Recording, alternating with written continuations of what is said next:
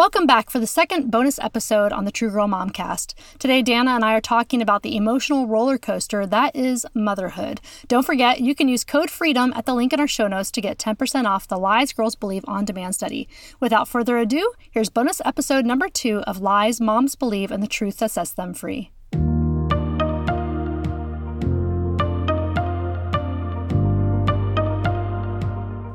Hi, I'm Dana Grush, and welcome back to Lies Moms Believe. I'm the author of Lies Girls Believe and the Truth That Sets Them Free and the founder of True Girl. And I'm Janet Milan. I'm one of the lead teachers here at True Girl, and I'm the author of Arrows Make Terrible Crowns, How the Holy Spirit Healed My View of Motherhood. And we are having fun. We are having fun. Yeah. We're glad you're back. Yeah. So there are a lot of lies moms believe that are just kind of funny. Yeah. Like, I think about lies I believed when I was a teenager or even younger that have, lingered for a little bit. For instance, I remember I believed that when I turned 18, I would never get another pimple ever again. Yeah, I believe that too. Yeah. Lies. Well, yeah. Pimples and wrinkles do coexist. Do they? Yeah. Oh, yeah. Yeah, they do. They do. Another lie I believed was that I would never feather my hair again. But look at me now. Yeah. I'm all out Charlie's Angels-ing it today with my feathered Farrah Fawcett would be proud. Oh, yeah. Well, I got your back, Farrah. Another lie I believed when I was a teenager was that when I heard about the internet for the first time, I was a senior in high school, and I literally said, no one will ever buy anything without touching it first. That's not going to work. So I was wrong about those things. But there are more universal lies that moms believe that are kind of funny. So for instance, how about I will make dinner and everyone will love it? That's a lie. Moms believe. That is a lie. Yeah. Right. I've fallen for that one. Yeah. One that I fell for, especially when my kids were little, is I'm going to successfully cross everything off my to-do list today. That's laughable, even now. It still doesn't happen. Mm-hmm. One lie I'm currently working my way through is the lie that my teenage son will not just leave his dirty socks wherever they happen to land when he takes them off in the house. How's that going for you? They're everywhere, literally everywhere. Sometimes I find them and I'm like, why? Why is this sock here? And why is one in this room and one in the other room? And why did he stuff it deeply down the sofa? Yes. So that's the thing. Because he knew. Yeah. He knew. Yeah. And you know what? They don't smell good. They just don't. So anyway, I think that'll stop someday. Maybe not. Does it? Yeah, that's a lie you're believing. That's a lie I'm believing. Okay. Well, I think it's time to dive into some actual lies that will bring freedom for moms. So let's dive into that first lie that moms believe today. Let's do it. All right.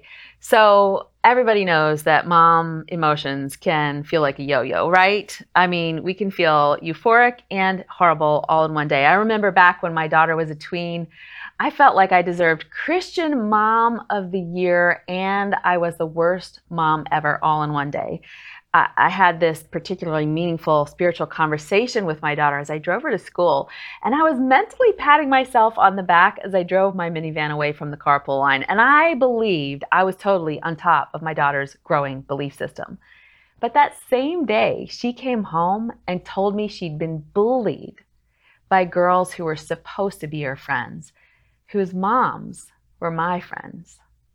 And I was assaulted with paralysis about where to even begin and how to sort it all out. And it wasn't that I was afraid to talk to those moms, but I didn't want to mess it up. I didn't want to do further damage to my daughter's hurting heart. And I felt completely out of control and fearful of what lies she'd pick up from this very common trauma. I ended the day feeling like the worst mom ever. Ever have a yo-yo mom day like that? Both types of emotions reveal the same lie. It's just two variations. The first version of this lie tells us that we have supreme control, and the second tells us we have no control. Here's the first lie moms sometimes believe. I can't, or I can, control what my children believe. Satan uses these two polar opposites to place us in bondage as moms. One causes pride as we think we have everything under control, and that causes us to miss important cues when our daughters are in trouble. The other causes complacency because we are fearful that our intervention wouldn't help or might make it worse. So what's the truth? How can we be set free? The truth is that God does want you to do everything you can to plant seeds of truth into your children. You are charged with the task of being faithful to present truth. In Deuteronomy 6, we're instructed to teach our children as we sit, walk, stand, and get up. And God modeled this.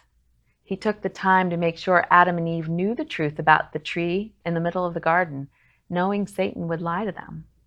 He even told them of the dire consequences of failing to obey his rules. He said in Genesis 2:16 and 17, "You may freely eat the fruit of every tree in the garden, except the tree of the knowledge of good and evil. If you eat its fruit, you're sure to die." God planted truth in his precious son and daughter. And so too, we must be fearless to talk to our girls about the dangers of social media, porn, substance abuse, and even dangerous gender ideologies before temptation ever faces them. Just as God spoke to Adam and Eve about the temptation they would face in the Garden of Eden and what would happen if they didn't respect God's rules, we should also speak to our girls about truth and the consequences of ignoring it, even about the things we don't really want to talk to them about. But here's another important thing you need to know. Controlling her behavior is not the same as planting seeds of truth. While you're responsible to plant seeds of truth, it's also true that you're not in control of your daughter's belief system. One day, she's going to stand before God and give an account for her own beliefs. If the story of Adam and Eve demonstrates anything, it is this: God does not seek to restrain us. I mean, he could have built a wall to keep Adam and Eve from the tree, right? He could have placed a canyon or moat around it. He could have caused the tree not to blossom and bear fruit. There were a lot of ways he could have controlled the outcome. He is God. But he gave his children the freedom to choose between right and wrong. Why? Because he wanted it to be real. He wanted their behavior to be an authentic reflection of their heart, of the roots of their belief system. And the Bible communicates this truth pretty clearly. It says in Proverbs 23:7, "As he thinks in his heart, so is he." So what's going on down here in the roots of who we are? That's really who we are, not our behavior. The most important thing about our belief system is not our behavior, it's the roots. The Bible uses the word heart to refer to the roots of our belief system. If you want to really influence thoughts, emotions, and behaviors, you can't focus your primary efforts on restraining your daughter. You must impact her heart, her belief system. When Eve ate the fruit, she proved that she believed deep down in her heart a lie about God. And when a girl sneaks behind her parents' back and gets on social media, she proves what she really believes. Now, I'm not saying that you shouldn't control and direct your daughter's behavior. It is your responsibility to set healthy boundaries for her.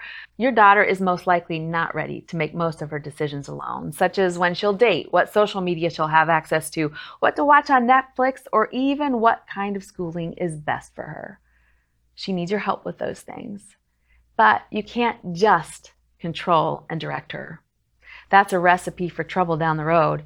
She needs to understand why you've established boundaries for her. And that happens as you have meaningful, ongoing conversations about things like social media, frenemies, bullying, good versus bad pictures on the internet, and how great it is to be a girl. There's a big difference between simply controlling her behavior or setting boundaries while you thoroughly nurture her heart in truth. So here's how that applies to you as a mom. I think overcoming the yo-yo emotions of lie number one, I can't or I can control my daughter's belief system, that it's about finding that middle space where you realize and admit you can't control her beliefs, but you do everything you can to nurture them. A critical ingredient to nurture your daughter with truth is grace. In this model, you treat your daughter like God treated Eve. You plant truth, but you also expect the battle will be thick. You know your daughter will sin, and you prepare to respond with the same grace we have received from Christ. You talk openly about sin and temptation and encourage your daughter to be involved in the decision-making. You ask her opinion. Nurturing a child in truth is so time-consuming and sometimes frustrating, But the long-term outcome is a young woman who has the roots of truth established so she can make godly decisions even when you're not there. So the decision you have to make is, will you be a mother who merely restrains your child's external behavior so it appears to conform to truth, and you do have moments where you look like Mom of the Year? Or will you nurture her in truth so that her external behavior is an outgrowth of what is planted deep inside of her heart? Man, Dana, that hits deep for me. It makes me think of Psalm 127. I'm going to get my glasses on because I will not believe the lie that I can read this without my glasses.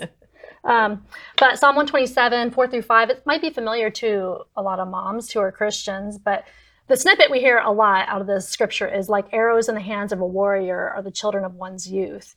And years ago in my motherhood journey, I had this kind of revelation moment where I realized that I wasn't really like launching my kids out into the world as arrows, as these truth-filled arrows to pierce into lies, but I was kind of more or less just like breaking them and shaping them into some kind of a crown for myself. Wow. Like their good behavior, their obedience, the way they appeared was some source of identity for myself.